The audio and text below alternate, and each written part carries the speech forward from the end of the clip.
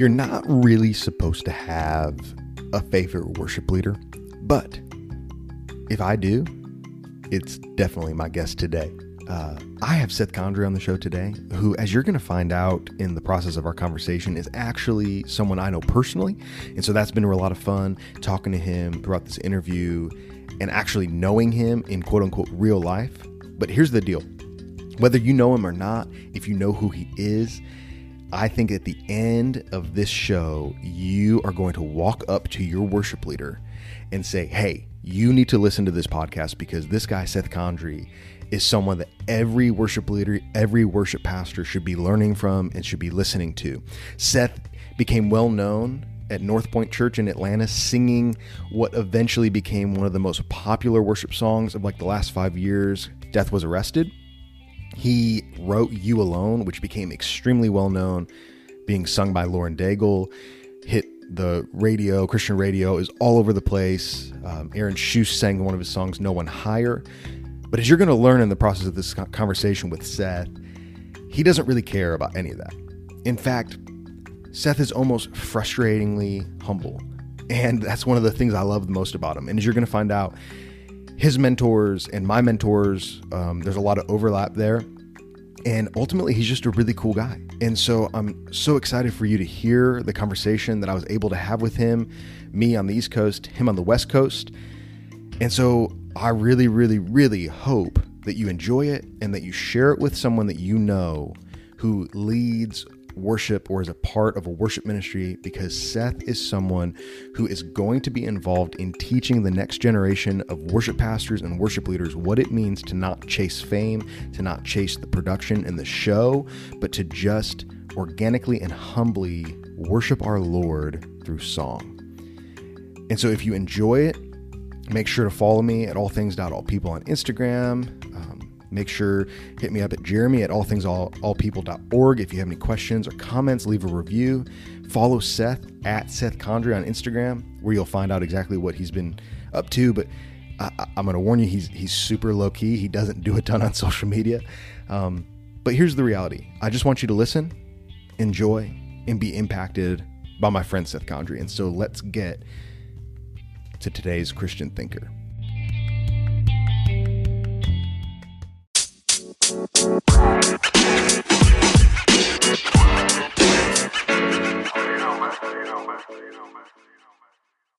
All right, my next guest is a phenomenal worship leader and Dove award-winning artist. He gained notoriety while leading worship at North Point Church in Atlanta and leading well-known songs such as Death Was Arrested. He has written songs such as No One Higher, which was covered by Aaron Shust, and You Alone, covered by Lauren Daigle. He has a passion, a deep passion, for leading worship cross-culturally, being fluent in Spanish, and has helped train worship leaders all over Latin and South America. He now leads worship at Epic Church in San Francisco while continuing to help teach and train worship leaders in the United States and all around the world. It's my honor to have my friend Seth Condry on the show today. Seth, thanks for doing this, brother. Jeremy, it is my honor, brother. This is great.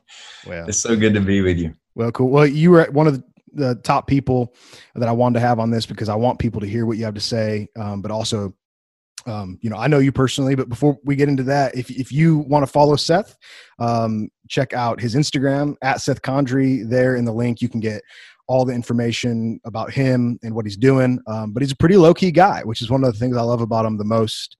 And as you can probably already tell, Seth and I know each other, not extremely well. But one of the pastors I've been privileged to work with played a large role in his life. And Seth, your dad actually has played a large role in my life. So, without giving him too much hype because he's a nutball, but our boy Neil, what kind of role did Neil play in your life? Because I don't know that I've ever heard much of a story behind that.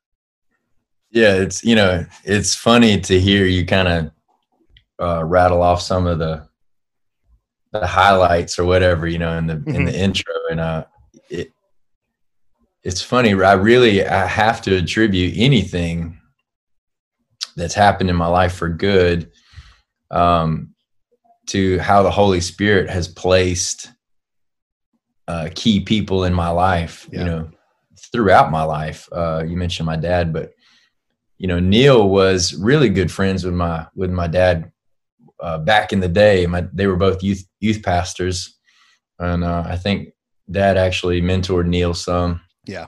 So he was a close friend of the family. And not to get in too much of the story of my upbringing, but sure. Raised in church, and we had some things happen, man, like some family crisis, and even just now looking back at our family, just the family of origin, and there was a lot of strongholds, honestly, in our family, even though, man, Jesus radically changed my dad. You can't meet him without knowing that something happened to him, and then he can't get over it. Mm-hmm. But there's all this stuff around, like my grandfathers and things that had happened. I realized that there were some pretty strong roots, sin things that had happened in my family that ended up affecting us. Mm-hmm. And so I think I had some skepticism and some faith crisis early on in the church. So that's kind of context. Mm-hmm. I get out of high school, I go to college, and actually an event at a church really confused me and wounded me in a way that I just couldn't consolidate what I was seeing and had experienced in the church, the hypocrisy and things like that. A lot of people deal with this, but for me, it was just an open door to run basically away from all this stuff that I'd heard all my life and just say, I don't even know if there's a God. I had gotten to that place. All that to say, after a really hard run in my life of falling into the hands of the enemy, two of my uncles who are also involved in ministry were battling addiction, meth addiction, coke addiction. Really, their lives were just upside down, and I fell into that. They became my company, and so that the bad company at the time started to corrupt any faith, hope, relationship with God that I had, and then I became an addict. Yeah. So in comes Neil Perry.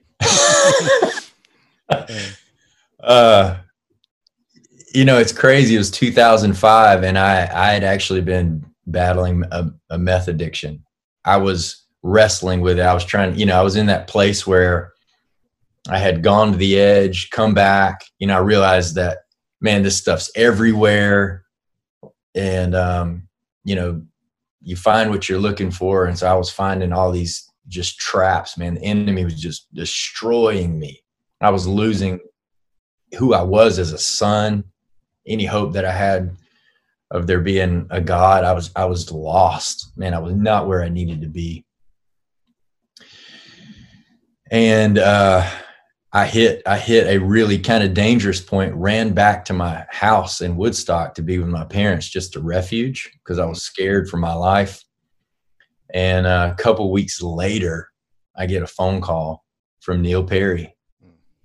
And I don't know how to explain it. I've told this story so many times, but I remember on the phone, and I've told him this, but I was so honest. I was just so brutally honest with him, because I didn't know how else to be at the time. I was just desperate for a person who would listen. And he said on the phone, he basically was like, Seth, you're not a meth addict. I believe you're a worship leader. And I was like, what? And he invited me to come do this camp, man. In Folly Beach, and knowing that I was kind of a wreck, I was just lost. And, asked my brother Charlie, who at the time was grieving the loss of his uncle. He was mad at God. So you got a guy that's mad at God speaking, and a guy that doesn't know if he believes in God leading worship. Yeah. That's Neil Perry. That's a solid youth pastor move right there. You know what I mean? Yeah. You're going to screw these kids up, man. But, But you know what it was is Neil really trusts Jesus. Yeah. And he follows him. So anytime that happens in any of our lives, it makes quite a difference. And that's the difference between somebody who, you know, who's a religious person, which we have plenty of those, and then a person who walks with Jesus. They're just not afraid. They're not afraid of sin, or they're not afraid of people's junk. And Neil's not afraid of people's junk, man. He embraces it because Jesus embraces it, because he embraces us. So sure enough, he sat on a basement floor with me with a flashlight and just let me talk. Wow. He let me talk it out. And he said some things, but it was more of the way he loved me and the way it's what he didn't say. Yeah. Ooh. That made a difference. And, because I was looking for him to be like, hey, man, you need to pack your bags up and get out of here. You know, like, we're not going to have a worship leader smoke cigarettes. You know? Yeah. And he never said any of that. And so I endured Neil Perry for 6 days, you know, and then on the last day they were doing communion, and I went out on the beach by myself, and I got all changed and stuff, man. Yeah. And I've heard you tell that story. And I remember one time you were on stage at the church where Neil and I pastored together, and you said, and I've been living for the Lord since, and I think I'm going to make it the rest of my life, or something like that. And I remember being really impacted by you saying, I think I'm going to be able to do it. But there was a humility there that, like, you were like, I mean, none of us can guarantee we're not going to fall tomorrow, you know? And, so I've always appreciated that spirit in you. And then, to people who are listening who don't know who we're talking about, Neil's just one of many guys who've been impactful in the lives of people like Seth and mine, who we've definitely been blessed in that way. And we'll talk more about that in a little bit, but so going from that beach at Folly Beach to later on, one of the things that's most interesting to me about you, and it has a lot to do with what I do, of, like, you know, teaching cross-cultural ministry and teaching about world religions,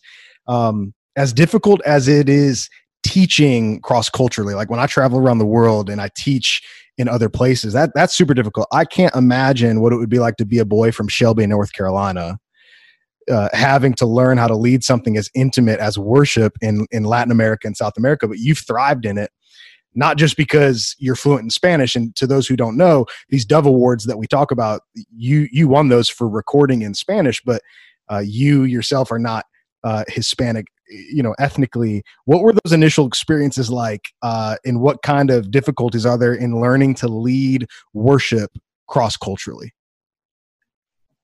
It's terrifying.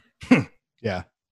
I say that, but I thought it's so ironic and hilarious that, like, I give my life to Jesus, and then 6 months later, the first thing I do is sign a Spanish record deal. Yeah. And it sounded cool at the time. Like, I like the idea of it. Like, we love to romanticize, like, oh, Spanish, but man, oh man, like, God broke me, crushed me, humiliated me.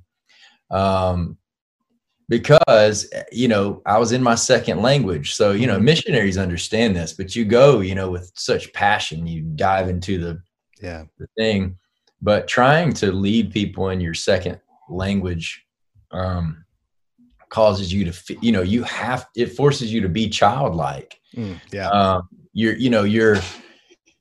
So God taught me great dependence.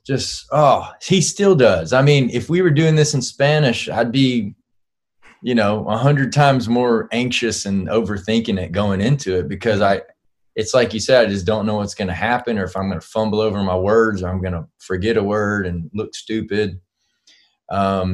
So all that to say, it was that season, and I'm still in it. Anytime I do something in Spanish or lead people in Spanish, it's very, very humbling. and it's very wonderful all at the same time, because there is something that I love about going in knowing that I'm weak and limited, and that if God doesn't build the house, it's in vain. If he doesn't show up, then nothing's going to happen. Like, there's no point in me trying to do anything in Spanish if the Holy Spirit is not with me. And I think that's why I think it's in my story, it was very intentional and purposeful on the side of God and his plan for me to put me first, giving me success, which the success was what broke me. Mm-hmm. You know, the Dove Awards, like, it sounds good to have a Dove Award on your resume, but that was the point that I was like, I can't do this. Mm-hmm. I don't know how to do a concert in Spanish. Like, scary. Mm-hmm. And then the more people I was in front of, the more terrified I was, more anxiety I got. And the more I was like, man, he broke me. So, but he also, you know, all those seasons, you know, in our lives are preparation. Like, you know, the trial, it to some people, it seemed like a success. To me, it was a trial, you know. Did you feel like an imposter? Did you feel like a fake sometimes? Yeah. I mean, just, you know, I was just kind of like, there's a 1,000 people that can do this better than me. Like, why am I suffering through this? Mm-hmm. And a little bit of that was just selfish. I just wanted to be comfortable, and I was prideful. So I didn't want to seem embarrassed, or I didn't want to get embarrassed or seem like I don't know what I'm doing. You know, I wanted to seem professional in that world. And learning, my heart language is still English, once we moved to Costa Rica, which we ended up actually going and planning a church in 2013. I started letting go of all of that. And I think I'm getting to the place where I'm kind of reaching that spot where I don't care as much. You know, it's like, you know what? Like, who cares? Right. You know, like if I say a word wrong or if I get embarrassed, you know, you get older and gray, and being cool is less important. Yeah. Well, that's one of the things I love about you. And that's why, you know, I'm hoping that there's worship leaders who are listening to this, because you are somebody that I know who has sort of done things that might be counterintuitive to the culture that we're in. And I mean, like you said, you have won Dove Awards. You are known internationally. You've had songs written and covered by well-known artists, and you yourself sang Death Was Arrested, which, you know, you probably didn't see it coming, but became one of the most popular songs in American church culture in the last 5 years. Was there ever a moment in an American culture that values celebrity in the church? Were you ever tempted to just lean in and get famous? Because you had it right there in front of you, man. Like, I mean, you could have kind of said, you know what, I'm gonna do this. I'm gonna get famous and all those things. Was there ever a temptation to do that? I guess. I mean, that's a never ending pursuit. Mm-hmm. I think I realized that, like, getting famous, you know, how famous or whatever. Right. You know, like, yeah. I mean, there's probably famous people that are still pursuing fame. Absolutely. You know, so that's definitely a trap. Yeah. So I don't know. I guess, there's probably times where I was hungering for approval or more recognition, or, you know, thinking, wow, this feels good to, I don't know, whatever it is. Yeah. But it's also this other, like, immediately, man, the Holy Spirit, like, you think about Jesus, just trying to follow Jesus. There's a burden, man. It's just, sometimes it's healthy, but there's a great burden if all you live for is the multitudes. Mm. You know, Jesus actually snuck away from them. Oh, yeah. He knew that the treasure was unseen. So I think I've been pursuing that unseen thing. And again, going back to the people in my life, I hang out with enough guys that give me a clear enough vision that that show me that the greatest gospel I can preach is loving my wife or discipling my children. So, anything that compromises that, I think over the years, I've been careful to walk away from it. Yeah. But I don't know. I'm still figuring all that out. Well, and man, I've always seen that struggle in you, and I've always seen you shy away from it. And I remember one time, this is the best way I know to exemplify it in how long I've known you. You came to lead at my church, at mine, the church I pastor at, and it was right when You Alone was really big. And I remember me and another guy were there for your sound check, and you ran through all your songs and you weren't doing You Alone. And there's no way you remember this, but we were like, hey man, do you think you're going to do You Alone? And you were like, how do you guys know that song? And we were like, are you kidding us? What are you talking about? Yeah. And like, I remember I think you looked at your wife and you're like, hey, did we bring the lyrics for You Alone on the flash drive? And I was like, who the heck is this guy? You know what I mean? And like, you're laughing, but that made such an impact on me and a lot of guys that I hang out with. Cause we were like, hey man, whether you want to admit it or not, right now, the enemy wants guys like me and you to hunger after fame and celebrity. And we see so many guys who are our co-laborers who, when they get it, like you said, they only hunger for more, or the pride that comes with that picks them off and they fall into sin. And when I saw you, like, humbly just go like, oh, you guys know that song. I was like, yeah, it was on Caleb on my way here, Seth. It's like, and so it's just like, and it wasn't fake to anybody who's listening. Like, and you're like, he's just playing it cool. It's like, and it wasn't fake. And so that was when I saw that in you. And that was when I became a really great respecter of you. Just like, oh man, I'm so glad that you guys know that song, and so, yeah, I've always loved that about you, but with that in mind, so like you have written quite a few songs that people know, whether they know it's from you. And then I don't think you had any part in writing Death Was Arrested, but you got to sing it, which was, I'm sure, a lot of fun. So what I want to do, and you might chuckle at this, but what I want to do is I'm going to read to you just a few lyrics. So songs maybe that you wrote, or maybe ones that you are well known for singing. And all I want you to do is just kind of like hit me back with maybe your first thoughts or kind of what was going on that brought about that lyric. And we'll just go from there. Is that cool with you? Yeah, let's do it. All right. So the first one is a pretty well-known song, at least in the Southeast, but Death Was Arrested, of course, which, like I said, you didn't write, but the lyric is, ash was redeemed, only beauty remains. My orphan heart was given a name. My mourning grew quiet. My feet rose to dance when death was arrested and my life began. You probably sang those lyrics maybe like 2,000 times over the last few years. So what goes through your mind and heart when you hear them now? That moment for me on the beach at Folly Beach, I remember the words I heard for the first time was, you're my son and I love you. You're my son and I love you. So, I think recognizing God as my father and redeemer, like experiencing that moment, changed everything. So I can almost see that scene of me on my knees in the sand, snot running down my face, and just hearing those words. And my orphan heart it was almost like for the first time, I didn't have to worry if God was real. I didn't have to worry if he knew who I was.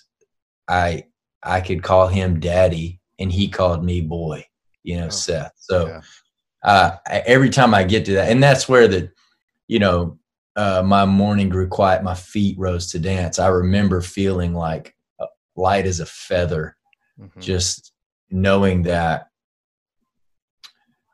he doesn't hold anything against me. He just loves me. So and the old things pass away. You really, you stop identifying with that old shadow, shameful voice. And this, I think it's a process, but that's what comes to mind when I hear those lyrics is that moment. Well, we could keep going on that, but we don't want to make this about that one song. But the next one is Abundantly More, which I think is one of your more recent EPs, and I love it so much. But this lyric knocks me over every time. There is rest in the goodness of the Lord my God. There is treasure in the kindness of my King. There is comfort in knowing your unfailing love, my provider. You set my spirit free. What runs through Seth Condry's heart? That's heavy, bro. I mean, that's so good. You know, I as a songwriter, I find myself just being a collector, you know, of beauty. It's, you know, I don't know if I've originated a lot of thoughts. I just have meditated on thoughts that from other people or from Jesus or things. And then I try to fit them into melody and lyrics and stuff. Actually, that rest in the goodness line came from a challenge a mentor of mine gave me to define peace. And I was going to a Solitude trip, and he said, "What do you want to get out of this?" And I said, "Man, I need more peace in my life." And he said, "What do you mean?" And so I began to search for like, what do I mean by peace? And I came across the definition Dallas Willard wrote in an article. Well, he actually has on his website definitions. And his definition of peace was resting in the goodness of God. Rest in the goodness of God. So that's where I took that, and I'm like, man, that's rich. So I was thinking about peace is something that we need. And man, that, you know, the kindness line is just, you know, the treasure. That's that thing that's like Jesus said, that the kingdom of heaven is like a treasure. When you realize that the king of the universe, like he owns it all. He's the king of the castle, but he's your papa, you know, he's your daddy, he's your abba. So, yeah, you know, if you just don't have to worry about anything. If the king of everything, like you're also an heir in that house. Yeah. You can go to the fridge, you know, and drink milk, and you don't have to ask permission. Yeah. You drink it out of the container even. Right. You don't have to pour yourself a glass. Yeah. That's good. So there's treasure in that, you know, there's treasure in our identity as sons and daughters. Yeah. So I could go on and on. What was the last line? You set my spirit free. But I think we got it, bro. I mean, I don't want to make you cry. I don't want to make you, you know, get too deep. I mean, because I'd imagine, I've never written a song, but I'd imagine you feel like a poet sometimes. You know, you feel like, you know, you're stringing words together, like you said, and just put melodies to them. So these are intimately personal, I'm sure. And maybe I hope this one doesn't push you over the edge, because I've cried with this next lyric many times myself, but it's from You Alone. When my heart and strength have failed me, my God, your name is mighty. I will trust in you alone. What's the Seth Condry heartbeat there? Well, you know, that was a real moment when I didn't have any strength and my heart was failing me. You know, it's happened a few times, but that was the first time as a dad that I felt like I was at the end of myself. So that some of you might know the story, but my son Titus had a severe eczema and was just basically inflamed head to toe, and it got so bad that he couldn't sleep, and he would wake up scratching his skin raw. He was just in a really, really bad place. And so in the middle of the night, I got desperate. I couldn't help him, and I went just to pray, and that's where that chorus came from. So and that's where, you know, the faith, the trust, the confidence even in this season, but looking back, it's okay for my strength to run out. Mm-hmm. I don't have to fight that. My heart does fail me. Sometimes I feel vulnerable and weak. And that's where Paul probably got to when he said, his power is made perfect in our weakness. His grace is sufficient. So I think a lot of us, especially American people, we fight weakness. We fight vulnerability. We hate seeming like we don't have it together or that we don't know what we're talking about or whatever. Yeah. But when you just ugly cry, and you say, yeah, I can't do it. Like a little side note, my wife and I, my dad told me to watch this show called Alone on the History Channel. Okay. Yeah. And in season 2, I guess that's what we were watching. There's a guy that just gets so hungry and he's so worn out and he's like kind of a potty mouth, he's kind of angry. And then all of a sudden he has a breaking point where he's like, you think this guy's like, doesn't want to have anything to do with God, and then like 60 days in, he's like leaning over a bucket going, God, please help me. Right. Please help me, yeah. God. And he's just desperate, man. He's just like, God, please. Yeah. And I'm like, that's the kind of prayer that we need to be praying. And like, right. that's the kind of, and literally he got up from that spot. This is a side story, but he got up from that spot and was like, my circumstances don't need to change. I need to change. Oh, dude. Yeah. So you're almost like God answered this guy's prayer. But in that song, You Alone, I was at that place. Yeah. Where like there were wordless prayers. It was just help. I won't fear, but like I don't have it in me. And so yeah. That's what I go back to that moment. I mean, I love that song so much, and it's meant a lot to me and a lot of people I know. And I think I've told you this story, but it makes me shake my head at myself, but also just laugh too, is I do love your dad. He and I've traveled together before. We were in the Dominican Republic together, and through circumstances, somebody wanted somebody to lead worship. I was the only one who knew how to play chords on a guitar. So they said, hey man, you lead worship. But earlier that day, I'd been talking to your dad, and I was like, hey, man, I was like, what is it like when you hear your son's songs on the radio or at church? And he specifically mentioned You Alone. He was like, because I know the difficulties Seth was going through, when I hear that song, it's super, super hard. And your dad is such not sensitive, but he wears his heart on his sleeve. So he's talking about, it's hard for him to hold back tears and everything. And it was such a sweet moment listening to your dad talk about you. But then like an idiot, that night I'm supposed to lead worship, and for some reason You Alone was on my mind. I was like, well, I play it and see. So we start in it, and we're sitting around this table, and I hear somebody just like really, really crying. And so I'm thinking, okay, the Holy Spirit's doing something. I look over and it's your dad weeping, and it came back. I was like, oh my gosh, I'm torturing this poor guy. I literally just earlier today, he told me, that it was hard for him to hear this song, and here I am just like, killing him with it. But and it's just, I mean, it says a lot about just like that songwriting, the intimate place that songwriting comes from for most guys. And when you're writing a song like You Alone, it's obviously full of your own experiences with God, your own experiences with your son, but then it's sung to a crowd of people who then associate their own feelings and their own experiences with it, which I'm sure is difficult. But then on top of that, you hand it to someone like Lauren Daigle to sing it. When you hand that off to her, do you help her understand why you wrote the song, or do you just allow her to associate her own feelings and experiences with it as you would most people? Yes, both.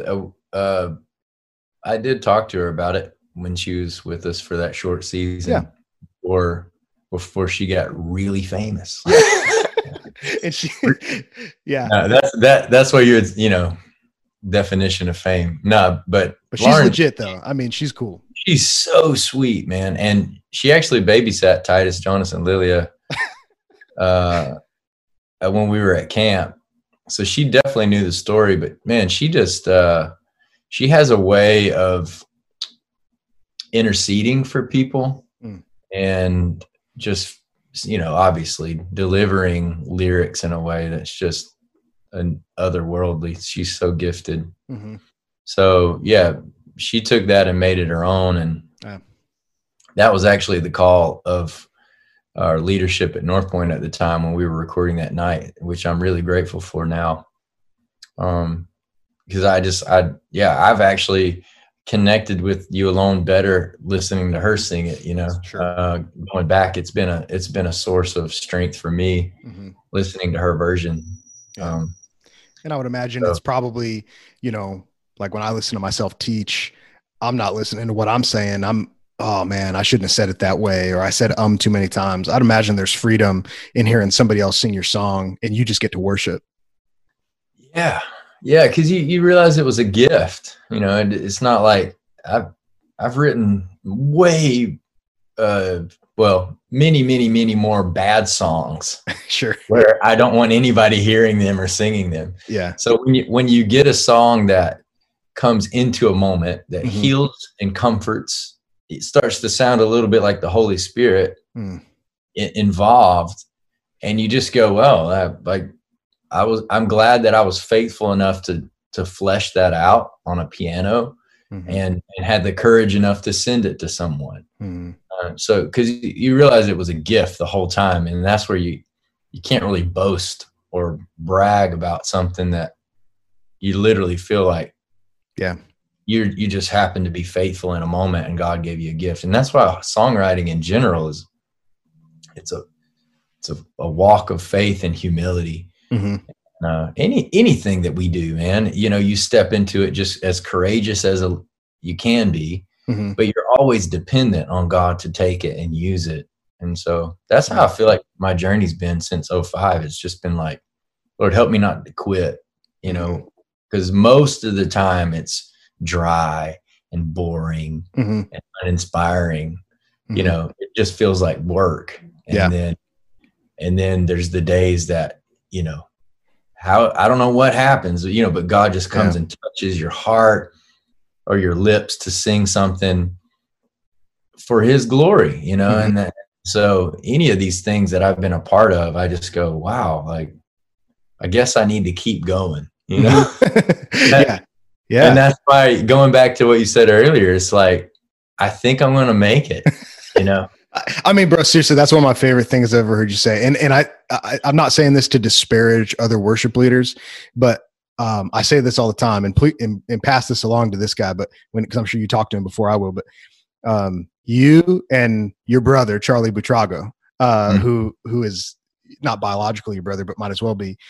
I tell people all the time that those are two of the few worship leaders who, when they talk in between songs, I actually want them to keep talking. It's like a lot of times, and I have a lot of worship leader friends who it's like, hey man, you're a really gifted singer. You're really, but when you said that when you're like, I think I'm going to finish, I was like, man, that's humility right there. That's humility. So like you said something about Dallas Willard and Solitude earlier. And, so if somebody's listening to this, they're definitely thinking, man, that Seth Condrey, he seems like a really cool, laid back guy. And I read one somewhere in an interview where you said, I love being around people. I'm an extrovert and I'm pretty energized by being in the same room with lots of people, especially when we're singing at the top of our lungs to make the name of Jesus. And when I think of you, I definitely think of you as an extrovert, but I also know that there's a depth to you. And while I know that quote is probably still true, I know that, like you said, solitude and finding space and margin in your life has become important as of late. And this runs somewhat counter to what the modern day church culture preaches, which is very much just like work, being community. And you and I both know that those things are super important. But what brought you to the place where you place a high value on solitude within life and ministry and marriage and parenting? And why do you encourage other believers to seek that out and place a high priority on it? That's a great question. So the simple answer would be Jesus. Sure. Yeah. Where that became important in my story was the natural result of not doing that Mm-hmm. and trying to sustain ministry, the natural result is burnout, Mm-hmm. loneliness, busyness. People that are around me a lot are going to hear me quote Dallas Willard a lot because he's made Mm-hmm. such an impact. But he said, if you don't come away for a little while, you'll come apart in a little while. Mm-hmm. So I came apart and then began to explore how to heal my soul, how to take care of it. And solitude and silence really were a gift from my wife first, is how it started. She said, because the truth is, a lot of us can learn how to do ministry well enough to where it seems like we've got it together. But the home life is where it really makes a difference. Yeah. So, I can, I may be freaking out on the inside on stage, but I've got lights and cameras or, whatever, like even preaching, we got notes, like we can hold it together, but it's when you get home and your kids are pulling at you and that's when the rubber really meets the road. And I think my wife realizing that I needed to slow down. Mm-hmm. She gifted me with a 3-night little cabin getaway in the middle of nowhere. And that's, I spent 3 days in silence with a Bible and a journal. And actually she gifted me a little book to help me go through that, which is called An Invitation to Silence and Solitude by Ruth Haley Barton. I highly recommend that for anybody who's new to that. And so I describe that time. I went in very dry, very anxious, fearful of, in the first 6 hours, I was planning what I would do if I had a heart attack. Like stupid stuff. Like, what if I die out here? There's no hospitals. Like, I don't know where to go. Yeah. Like, it was so ridiculous. So, but then, 48 hours in, I started to feel an expansion that was other. It was me, but I started to recognize what my soul was. It showed up. I didn't even know I had one for real. I just knew, like, David wrote about it in Psalms. I said, bless the Lord, oh my soul. But I never experienced what my soul was like. I actually gave it a name. I wrote it in my journal. But it showed up, and it was almost like it was shriveled up and dry and deep inside my center, like in my spirit. And as I sat, longer I sat and the longer I meditated and the longer that I prayed, in the sense of just being with God, not like nothing religious. I mean, when you're really by yourself, no pretending or performing. So you get free from that, which we all need to be free from that. But by the time I left, even in 3 days, I felt like I was inside of this bubble of care and love and nurture. And I felt like my soul was the thing that integrated all the other parts of me, my mind, my heart, my body, my social context. It made me feel way more present, connected to other people, at home in myself with God. I just was not restless. And so silence and solitude from that experience became a necessary part of just life with God. I mean, it was like, how did I survive without this, is what I thought. Yeah. And I really didn't. I think I do what most people do. I was self-medicating a little bit, melatonin at night, too much wine here and there. Like you just start to, you're not really well, you're just managing. And I tell people I am a recovering reputation and image manager. Yeah. I'm recovering from a life of trying to manage my life. And I think it's going okay. I think you're doing pretty all right. Man, like, do you feel like, hearing you say that makes me think about just even my own experiences. And do you think that too often, whether it be a worship leader a pastor, teacher, whatever it might be, our gifting, our talents that the Lord has given us is talking, is singing. Do you think like we sometimes struggle with like, if I'm not doing those things, I'm not doing anything. I'm worthless. Yes. Yeah. Yes, definitely. This season, I think if anybody's honest, like just losing the crowds is probably pressed on that a little bit.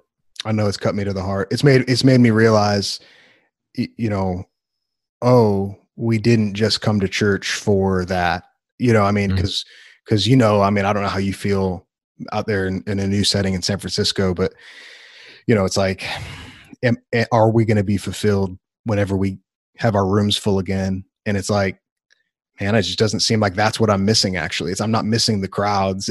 You are right though. I got in my flesh, I am, but then I'm like, Lord, am I actually going to be fulfilled whenever we get that back? Because it seems like I actually miss that koinonia, that genuine community a lot more. And so I think we do make too much of our gifting as on our talents. And it's like, the Lord's like, I've made you a teacher. I made you a phenomenal worship leader, but I'm really just more concerned with you. And I just want to be with you. Just like you said, I mean, like you can call me dad. Mm-hmm.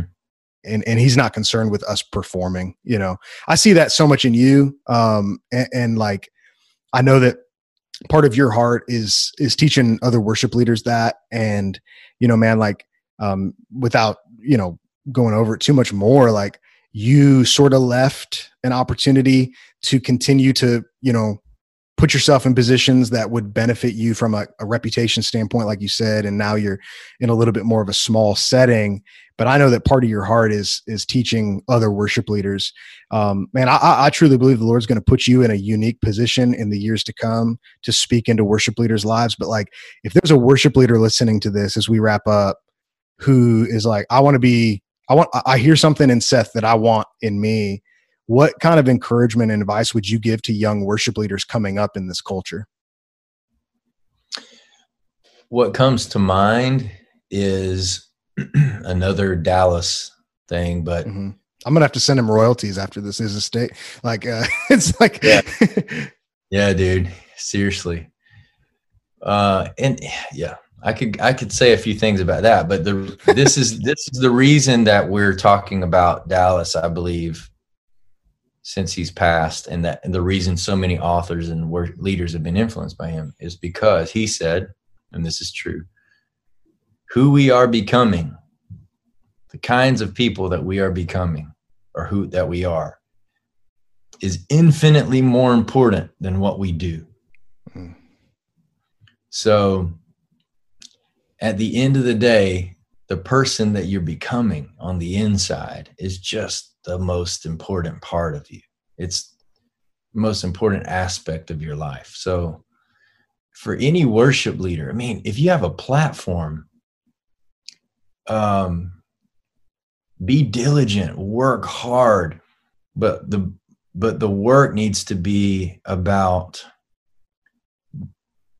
being transformed and becoming like Jesus, and to believe that that's possible.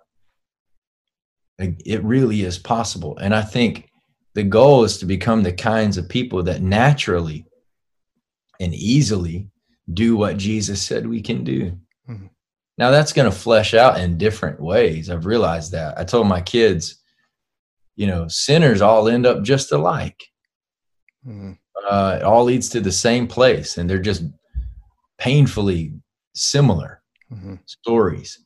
But saints, people who are surrendered to the kingdom of God, are just extraordinarily unique in every way. Like their stories are unique, their giftings are unique. It's like I told them, it's like a billion colors of a rainbow. It's endless flavors that just soak into the fabric of society. And so but that's going to be focused on not the rat race of doing for God, but being with him and being like him and transformed by him. And I mean, dude, I'm sitting here. That is a daily struggle and decision And I mean, I've had moments this week that I woke up, my chest is tight because I got a lot to do, or, you know, and then, or I just want to be impressive or like get people's approval, even at my job. I just want them to be like, hey, good job. Or thanks for communicating that with perfect detail, you know, whatever it is. And I get anxious about it. And then I hear Jesus say, unless you become like a child, you won't see the kingdom of God. You won't inherit it. And then I'm just like, no, like, don't let me be old. You know? Right. Like, help me to trust you and to, you know, and I'm getting emotional about it because, like, man, he cares about who we are in every way. Jesus cares about who you are. And he's happy to empower what you do, to infuse your songs or your messages with power and grace. Like, he's happy to give you that. But the most important part is that we become the kinds of people who could ask for anything and that could handle that success. Because don't we all know enough stories of people who've had success? Yeah. But what good did they do to the kingdom or to their family or to the church? Like, I think we're at a time where we, you know, the crowds, they can't be the focus. The focus has got to be that quiet father-son time when Jesus heard the voice of his own daddy saying, you're my beloved son, and I'm pleased with you. And then Jesus says, well, I'm going to go destroy demons then. Yeah, you know? Sure. Like, I'm going to go heal people for your glory. My will is to do your will, Father. I don't even have, like, Jesus's will was to do the will of the Father. And that was a joyful experience for him. But that was born out of who he was, not. And even think, if we're followers of Jesus, you know, I heard this last night. He goes and he heals a leper, and then he says, don't tell anybody. You know what I'm saying? Yeah. Or even raising from the dead. You know, I heard Dallas say one time, the first thing I'd do if I'd go straight back to Pilate and say, hey, can we have that conversation about truth again? Right on. Yeah, absolutely. Yeah. Dude, you know, I think what I love about you, and this is what I want people to just, you know, hear as we finish up, is at the beginning of this, you know, I read off your credentials and that's just what you're supposed to do. But honestly, at the end of this, I say that, you know, if there's anybody that I want to be blessed and be put in front of crowds, it's guys like you that aren't hungry for it. And so I do think, man, the next 10 to 20 years of your ministry and your marriage and you being a father are going to be even more fruitful than the last 15 have been, which is pretty impressive because it's been a fruitful 15 years for sure. And, but dude, I hope that you get put in front of worship leaders generations on, because we need to see an army of worship leaders and pastors and teachers and all sorts of ministers hear from guys like you, messages like that. And so I'm so appreciative of you just as a person, but I'm also appreciative of you doing this. And I hope that the Lord blesses everything that we've said today, and that it's, that some people take it and really run with it. And so I really appreciate you. And, I'm so thankful for the time that you've given me today, bro. Dude, thank you so much. This has been a joy, bro. And just let's keep praying for one another, you know, that we'll finish well. And however many years we've got left, that, you know, that we'll just love the Lord with all our heart, soul, mind, and strength. Love our neighbor as ourselves. So please keep praying for me. Absolutely. And to anybody listening to this, just be praying for Seth as he's out in San Francisco, just doing the Lord's work and trying to show people Jesus with how he sings and how he writes and how he is a husband and father and all those other things. So thanks for doing this, bro. Yeah, man. Love you, Jeremy.